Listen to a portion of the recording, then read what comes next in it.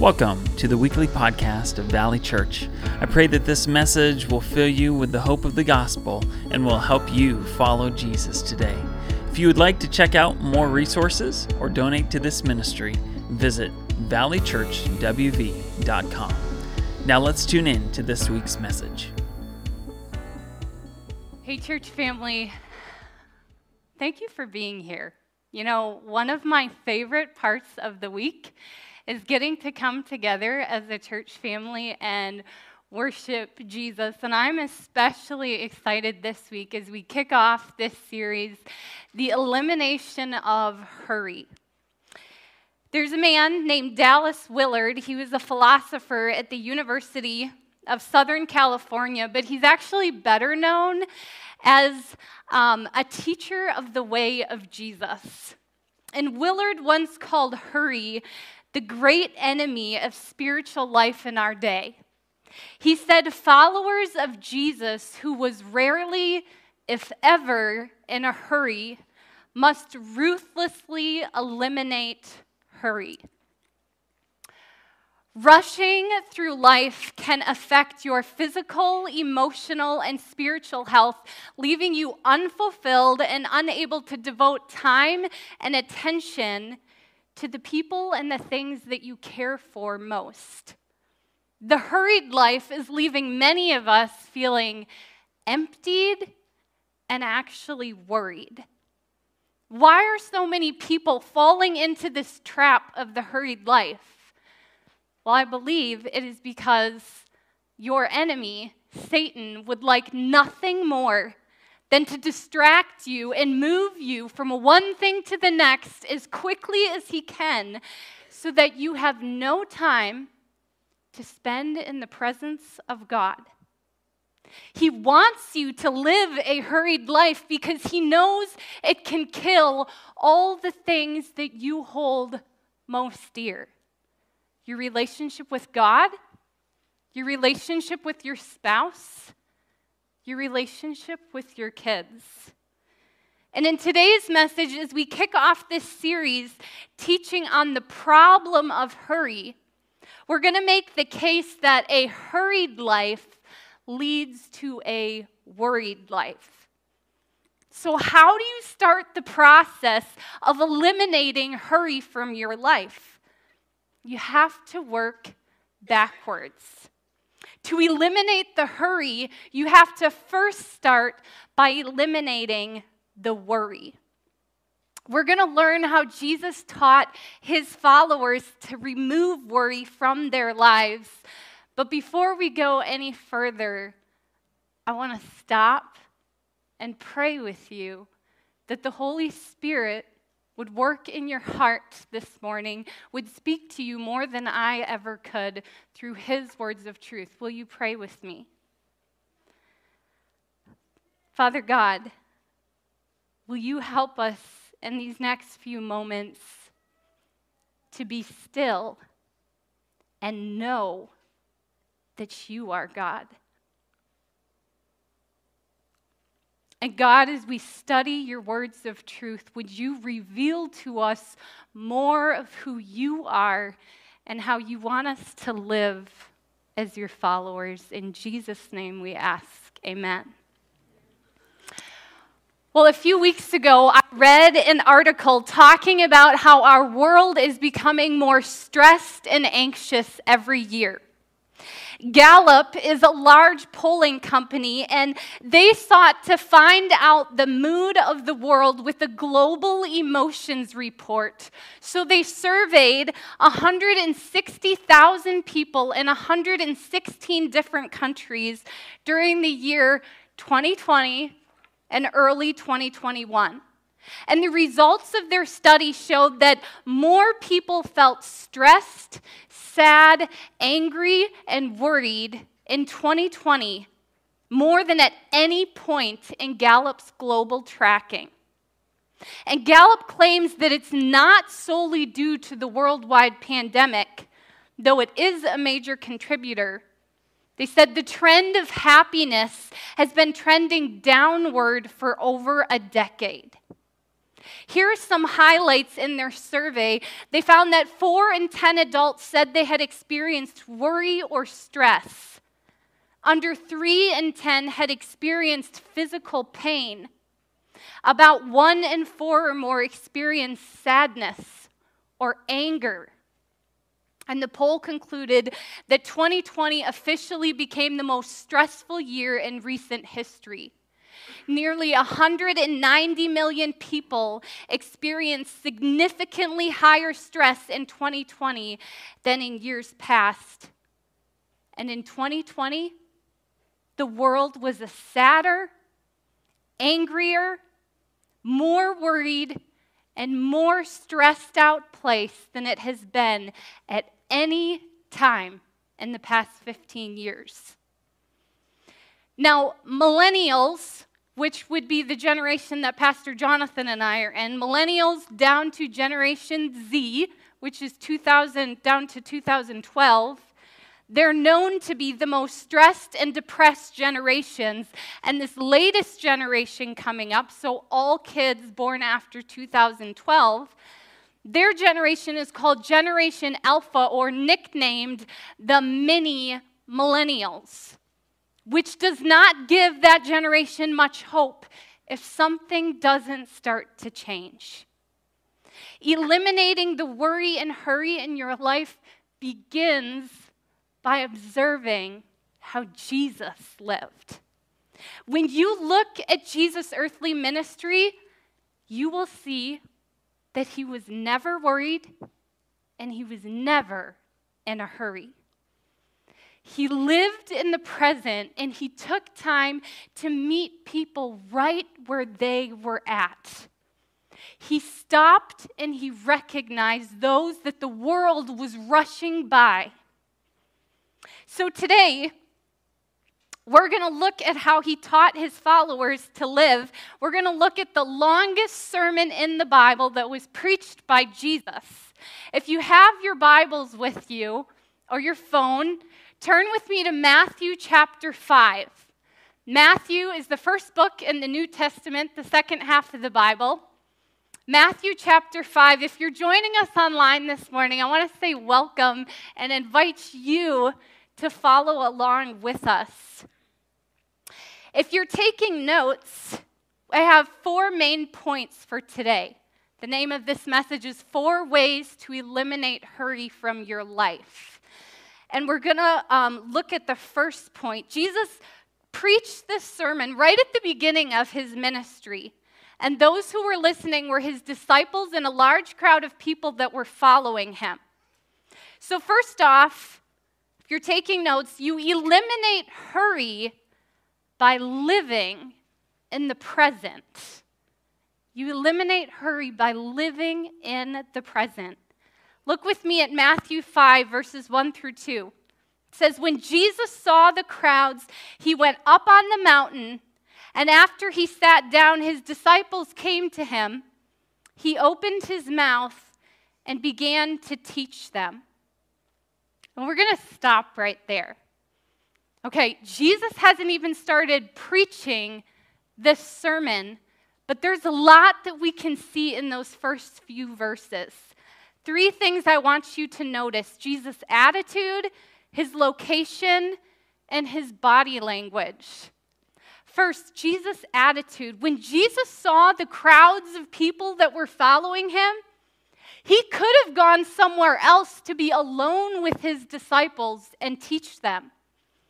But he didn't. He let the crowds of people listen in on his teaching.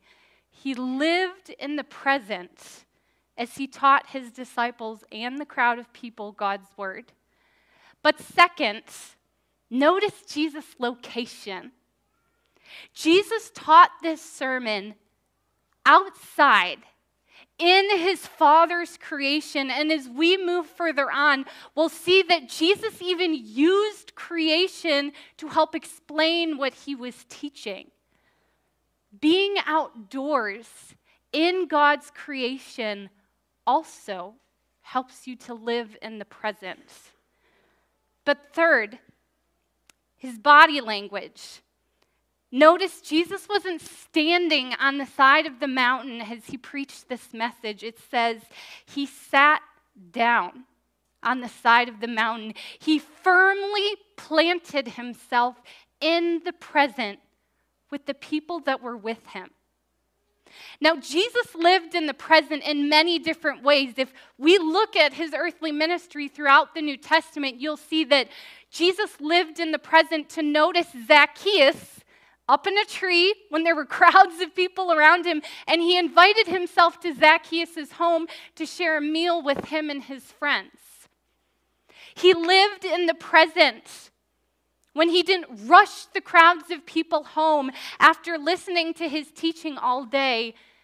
No, he fed over 5,000 men, women, and children. He lived in the present. He also stopped to notice and heal blind Bartimaeus that the world was rushing by. As Bartimaeus called out, they were trying to shush Bartimaeus. Shh, Jesus doesn't have time for you. Be quiet. But Jesus did have time for Bartimaeus. He saw him when the world was rushing by. He also lived in the present when he was teaching in an overcrowded house. As a man was lowered through the roof, a paralyzed man on a mat, Jesus paused his teaching to heal that man. You see, living in the present helps you to see the people that God has put around you. And people are important to God. So if people are important to God, they must be important to us as his followers. Don't rush through life and miss those God has put around you. Now, it's easy to fall into the hurried life, and I admit, because the minute I'm driving up my driveway and I walk in the front door, I can see a million things that I could be getting done. Pastor Jonathan and I actually have both said, if it were not for the gift of our children, we probably would both be workaholics, because we love to do things and to accomplish things and to get things done. So we praise God for our children, though they can at sometimes lead us to a hurried life. More often than not, God uses my children in my life to bring me to a place of calmness and stillness and remind me to live in the present when they say, "Hey, Mom, will you sit and color a picture with me?" Or, "Hey, Mom, will you come play Legos with me?" Or, "Mom, after dinner tonight, can we have a dance party in the living room?" Or just last night, my daughter Zoe said before she went to bed, "Mom, can you just sit on my bed and talk with me?" But my absolute favorite is when my kids say, "Hey, Mom, you want to go sit on the front porch and just be together?" I honestly believe that front porches are God's gift for living in the present. So if you don't have a front porch, maybe you should build one this summer. But that's beside the point. When you live a hurried life, relationships with people are what you miss out on the most, but especially your relationship with Jesus. So number one, eliminate hurry by living in the present. But number two, eliminate hurry by casting your anxiety on God. Now, there are a lot of things that we worry about in our lives. We worry about getting a good enough job so we can provide for our family. We worry about putting enough money into retirement. We worry about our children or our grandchildren in this crazy world that we live in. What's going to happen in the next few years? We worry about where we're going to go on vacation. We worry about even posting just the right thing on social media so that we'll get lots of likes and hearts, right? And then we worry about what people will think of us, and we worry about if we're doing enough, and it leads to more worry and more worry and more worry. And it's exhausting, church. It really is. We can't go on living like this. That is not how Jesus called his followers to live. Followers of Jesus don't live for the things of this world because they have eternal matters to pursue. Now, Jesus used his creation and the great outdoors to help explain why worrying is useless and actually a sin. So we're going to jump ahead in Jesus' Sermon on the Mount to Matthew chapter 6. Matthew 6, turn with me to verse 24. It's about 3/4 of the way through his message. And Jesus says this: "No one can serve two masters, for either he will hate the one and love the other, or he will be devoted to one and despise the other. You cannot serve God and wealth." So Jesus tells his followers here, you can only serve one master. And it's up to you to make that choice. Is it going to be God, or is it going to be wealth or material things, the things of this world?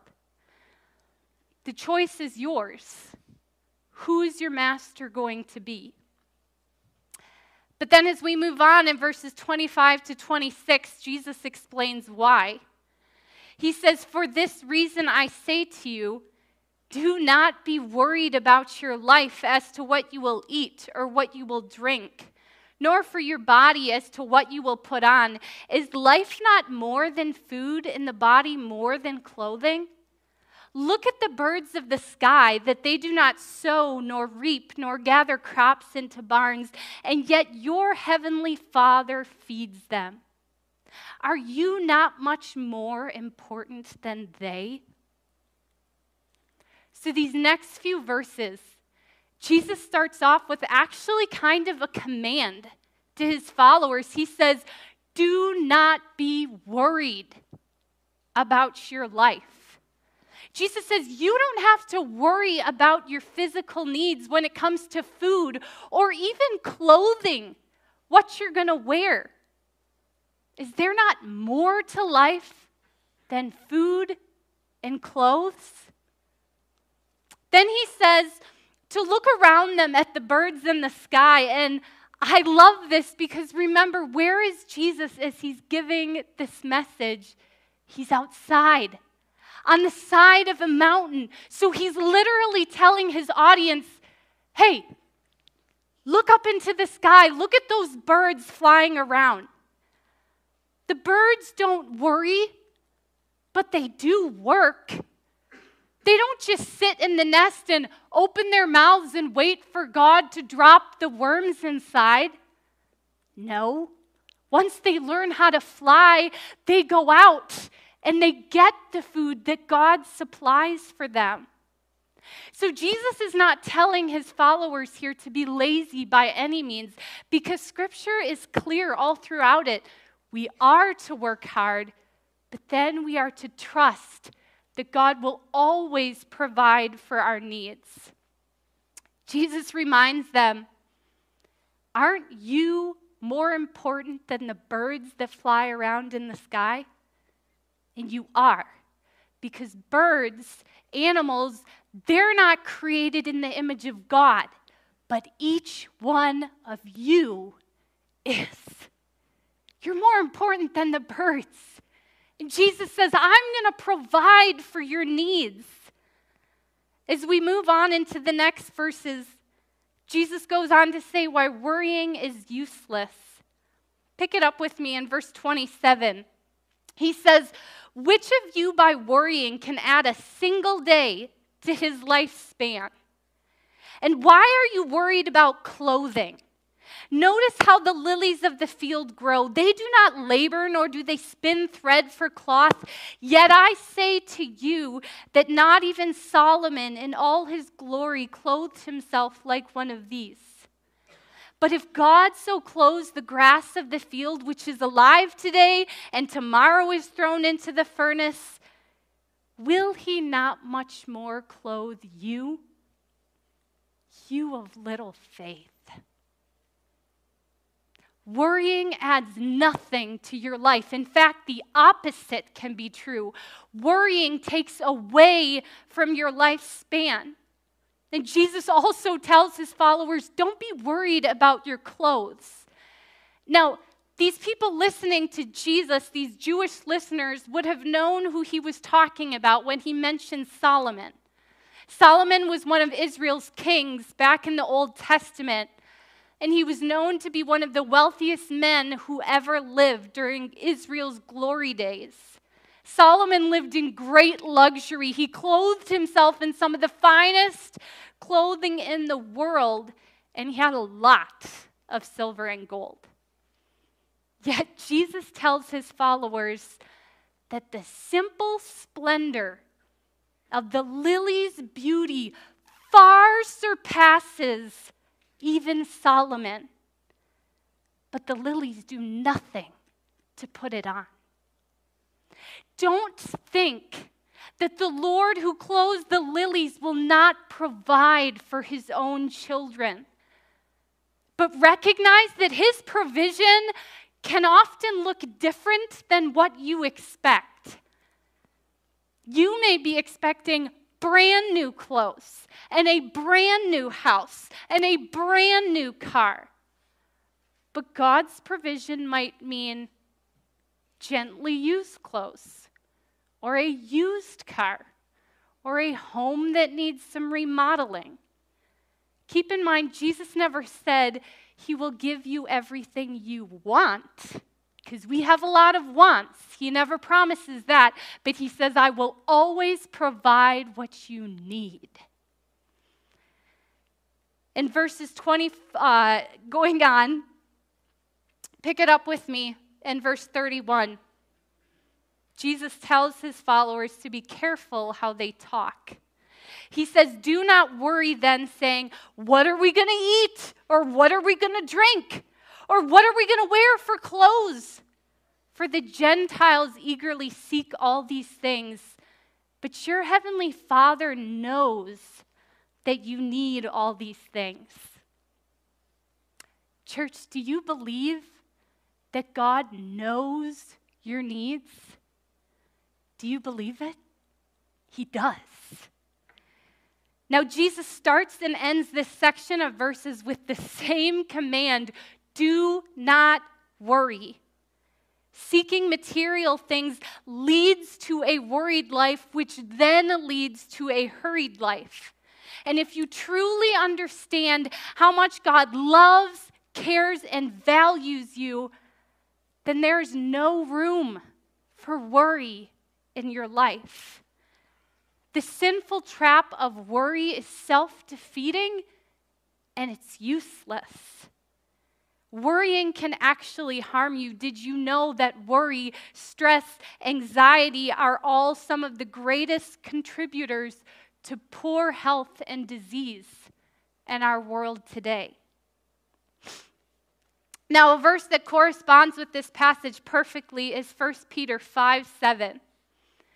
And if I'm being honest, I totally struggle with worry, with stress, with anxiety at times, but I love this verse because it reminds me of what to do when I start to feel worried or anxious. 1 Peter 5:7 says, cast all your anxiety on him because he cares for you. It doesn't say to cast some of your anxiety on him. Says to cast all your anxiety on him. So to illustrate this, I borrowed my son Jesse's fishing pole. Jesse loves to fish. He lives and breathes fishing. And this verse reminded me of a fisherman, what they do. Now, when a fisherman wants to catch a fish, they cast their line out into the water, then they wait for it to bite. And when it starts to bite, they reel the line back into themselves. To cast something, the word cast means to forcefully throw something away from you. So this verse says to cast your anxieties on God because he cares for you. So we do that. I think many of us as followers of Jesus, we cast out our line, but then we do what fishermen do, and we get it wrong. Because the minute we cast out our line to God, then we start to doubt that God can really handle all our worry and all our anxiety. So we start to reel the line back into ourselves. And we're right at the beginning where we started, right? I'm guilty of this. What we're really supposed to do is when it says to cast, to throw forcefully your anxiety and your worries to Jesus, then it's what you need to do is cut the line so you can't bring them back to yourself. And you lay down that fishing pole and you turn and you walk away from that worry and anxiety, fully trusting that Jesus is more capable of handling your worry and anxiety than you will ever be. Church, don't reel the line back into you. We have to learn to cast it and cut it off and trust that Jesus can handle it all. Number 3, you eliminate hurry by seeking first the kingdom of God. Matthew 6:33, Jesus tells his followers, but seek first his kingdom and his righteousness, and all these things will be added to you. Does that verse describe you? Are you seeking first his kingdom? Not second, not third, not fourth or fifth. Are you seeking first the kingdom of God? Where is your mind set, on the kingdom of this world or on God's heavenly kingdom? Pastor Craig Rochelle said, your life is always moving in the direction of your strongest thoughts. So where is your mind set? We have to seek first his kingdom. Can I encourage you, seek his kingdom at home, in your marriage, as you parent your children. Seek his kingdom first in your workplace, at your child's sports game. Seek his kingdom in what you watch on your phone. The TV shows, the movies that you watch, the books that you read. Are you seeking first the kingdom of God? Live for something greater in your life. Live for the spiritual things. Replace your hurry and worry with a dedicated pursuit of the kingdom of God. Second, are you seeking his righteousness and not what the world says is righteousness? Jesus is the definition of righteousness. What the world says is righteousness and what Jesus says is righteousness are two totally different things. When you seek Jesus, everything you need will be given to you. Not your wants, but your needs. Do you realize that God already gave you everything you needed in Jesus? Because the greatest need that you and I have is to be saved from the punishment of our sin that leads to death and separation from God forever in hell. And God showed you how much he loved you when he sent his only perfect Son to die for you. Look with me at verse 34. Jesus says it again. He says, so do not worry about tomorrow, for tomorrow will care for itself. Each day has enough trouble of its own. Now, earlier in this chapter, In Matthew 6, Jesus teaches his followers how they are to pray. That's when he teaches them the Lord's Prayer. What I find interesting is that right in the middle of the Lord's Prayer, Jesus teaches them to ask for only what is needed for today. He says, "Give us today our daily bread." Jesus didn't teach his followers to ask for tomorrow or next week or next month or next year. No, he taught them to live in the present. Give us today what we need. So far, we learned that you eliminate hurry by living in the present, by casting your anxiety on God, by seeking first the kingdom of God, and lastly, you eliminate hurry by practicing the presence of God. You cannot live in the presence of God with a hurried soul. You can't. What you give your attention to is what you become. Now, this world teaches you to go, go, go, and to do, and more. But that's not the way Jesus taught his followers to live. And we have to be careful, even as a church, that we don't fall into the hurried life of trying to do more, or we're going to burn out. Sorry. This is something that Jonathan and I had to learn the hard way. When we left here, Payton City FBC, 3 years ago, we didn't realize how exhausted and burned out from ministry we really were. We had allowed ourselves to be stretched way too thin, and we kept going, and doing more because it was all for Jesus. And it was. But I honestly believe that God had to uproot us for a season and put us up in Traverse City, Michigan for a few years to refresh us, to restore to us the joy of our salvation, and to rejuvenate us for the next season of ministry. When we were up at our church in Traverse City, we were asked by multiple people to join their teams of ministry, to work with the kids, with the youth, with Awana. And we actually kept saying no. Because we knew that we would burn out there too if we didn't learn to set healthy boundaries.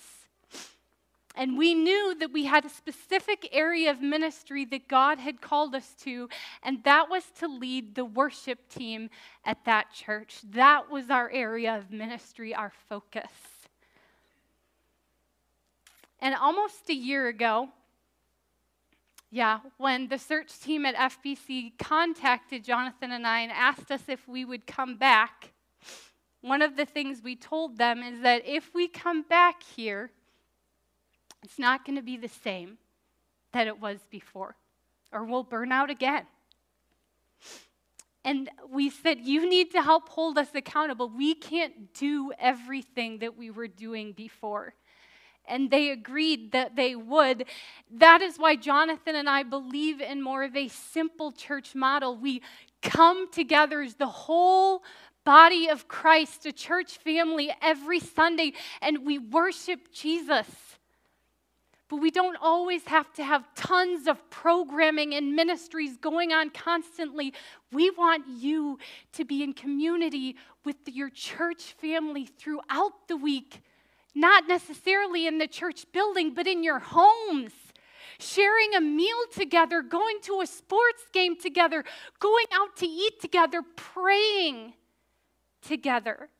Because church, we have to be careful that Church doesn't just become another part of our hurried life or something we check off the to-do list at the end of our week. And we don't actually want people serving in multiple areas of ministry just because they were asked and they feel bad saying no. It's okay to say no. I had to learn how to say no so that I could give my best yes. We want people serving where God has uniquely gifted them and where they are passionate. Now, I'll tell you, you can serve Jesus in multiple ways, but maybe you're sacrificing being alone in his presence. And I had to learn that the hard way because up in Traverse City, everything was stripped from me in regards to ministry except the worship team. And that was hard for me, but it was good for me because God was showing me, Precious, I don't need you to do all these things for me. I just want you. I want you to be with me. This is why we encourage you to find your area of ministry, serve in it with your whole heart, and when you're not serving, that's okay. You use that time to just be with Jesus and practice his presence. So how do you practice the presence of God? By living in the present moment of each day with him. There are many times when I've heard people say that they feel like God left them. But can I remind you, God never leaves. God never leaves. You leave him when you try to take control of your life, and that leads you to a life of worry and anxiety. Turn with me to the book of Philippians, chapter 4. It's a little further in the New Testament. This is going to be our last passage. Philippians 4, 4 through 8. These verses show us how to practice God's presence and eliminate hurry and worry from your life. They say, rejoice in the Lord always. Again, I will say rejoice. Let your gentle spirit be known to all people. The Lord is near. Do not be anxious about anything, but in everything by prayer and pleading, with thanksgiving, let your requests be made known to God, and the peace of God, which surpasses all comprehension, will guard your hearts and minds in Christ Jesus.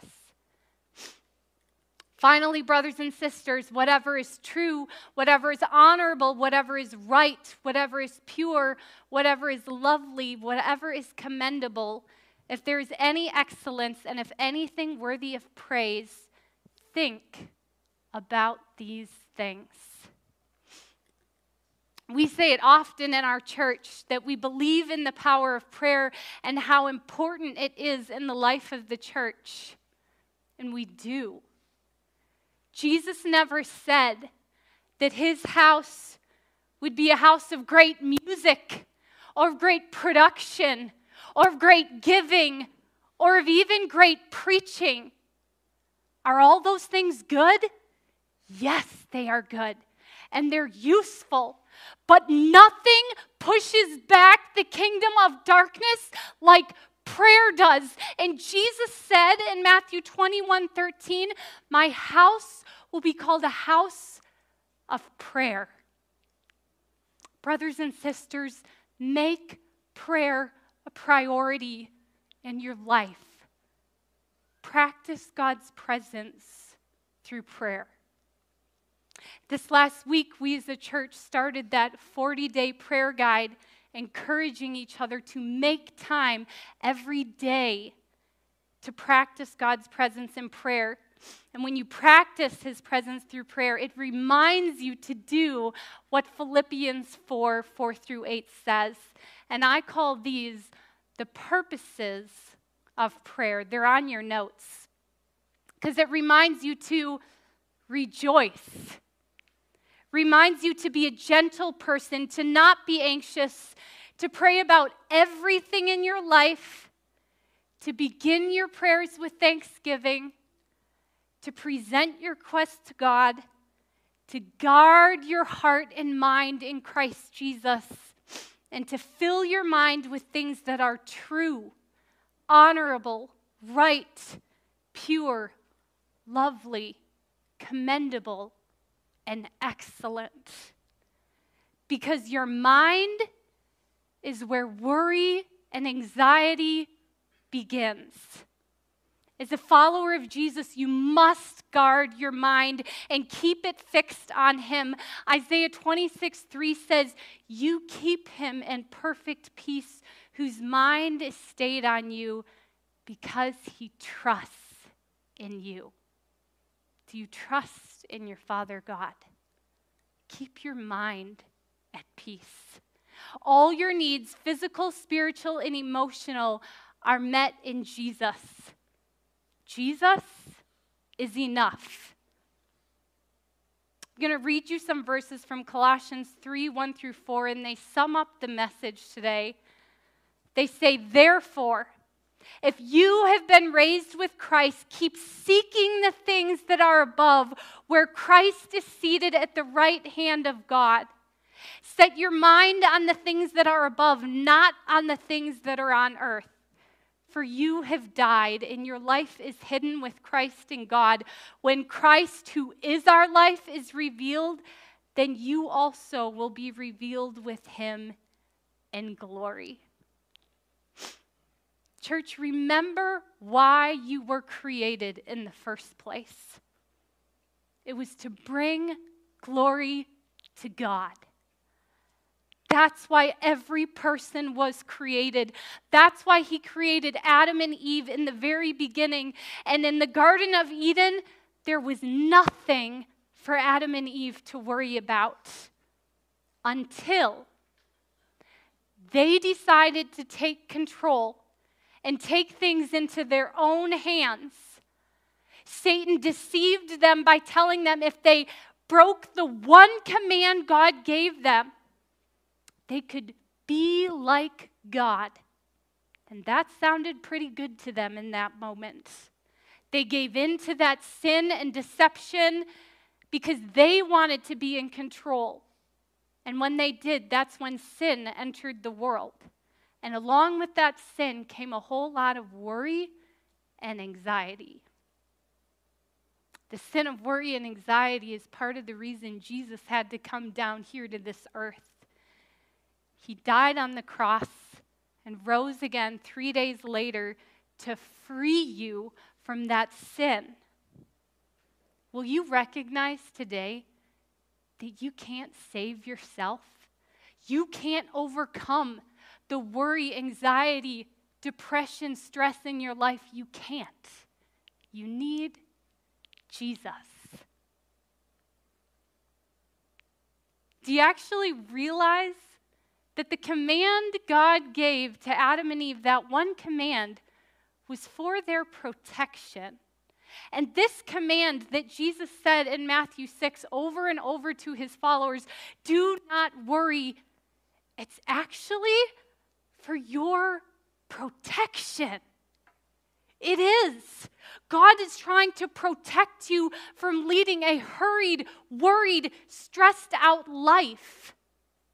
That's why he tells you don't give in to this sin. Allowing worry and anxiety to control you does not bring glory to God. Jesus said in John 16:33, "In this world you will have trouble." He said it. We live in a sinful world. We're going to have trouble. But then he said, "Take heart, because I have overcome the world." You, me, we have not overcome the world, but Jesus has. And that is why he can handle all of your worry and anxiety. Maybe you're here today and you're worried about where you'll go when you die, what's going to happen to you. That's actually something to legitimately be worried about. You should be worried about that. Because Romans 6:23 says, "The wages of sin is death, but the free gift of God is eternal life through Jesus Christ our Lord.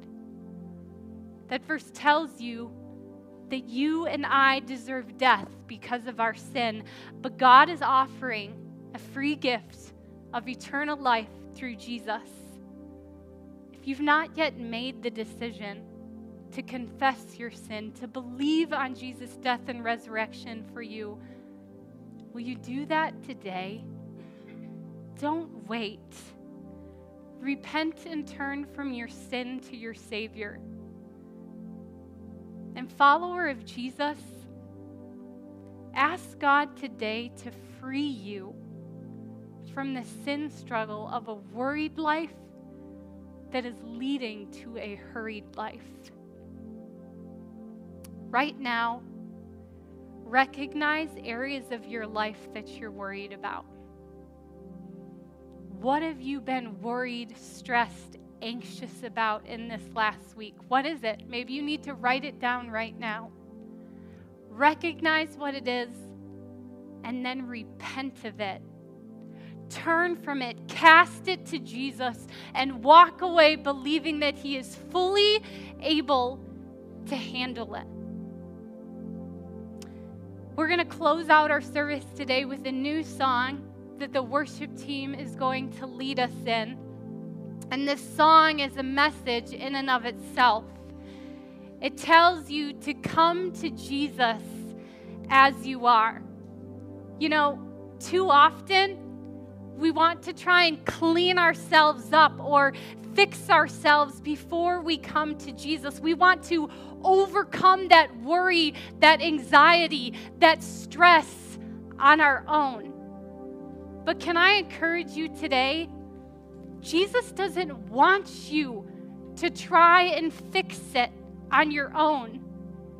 Because when you do that, you're not fully relying on Him, and quite frankly, you can't fix it on your own. You can't. He wants you to come in the middle of your brokenness, your anxiety, your worries, your fears, your depression, and He wants you to lay them at His feet. Come as you are. Repent and confess them to Him today. As the worship team leads us in this song, the altar is going to be open today. And I invite you to come as you are. Don't let pride stop you from coming or what other people will think of you, because too often we don't want people to know that we struggle with depression or stress or anxiety. We want to fix it on our own. You can't. Come to Jesus. Lay it at His feet. Maybe you need to come to Him today for the first time and confess that you know you're a sinner and you believe that He died and He rose again for you. Maybe you're already a follower of Jesus, but you've been trying to control those areas in your life and it's not working out too well for you. Brothers and sisters, come and repent of trying to carry all your worry and anxiety on your own. You can't. Meet Jesus today and surrender not part of your life, but everything in your life to Jesus. Let me pray with you. Jesus, You are all that we need. You are enough. God, we repent of the ways we have lived for ourselves and allowed worry and anxiety to control our lives. Will You please help us as Your followers to seek first Your kingdom and Your righteousness. And as Your Holy Spirit gives us the strength to live this way, we know that You will give us everything that we need. In Jesus' name, amen. Thank you for listening to this week's message from Valley Church. If you are impacted by today's teaching or made a decision to follow Jesus, we would love to hear from you, pray for you, and walk with you. To connect with us, visit valleychurchwv.com. There you will find resources on following Jesus and information about how to partner with us here at Valley Church as we seek, serve, and send disciples of Christ.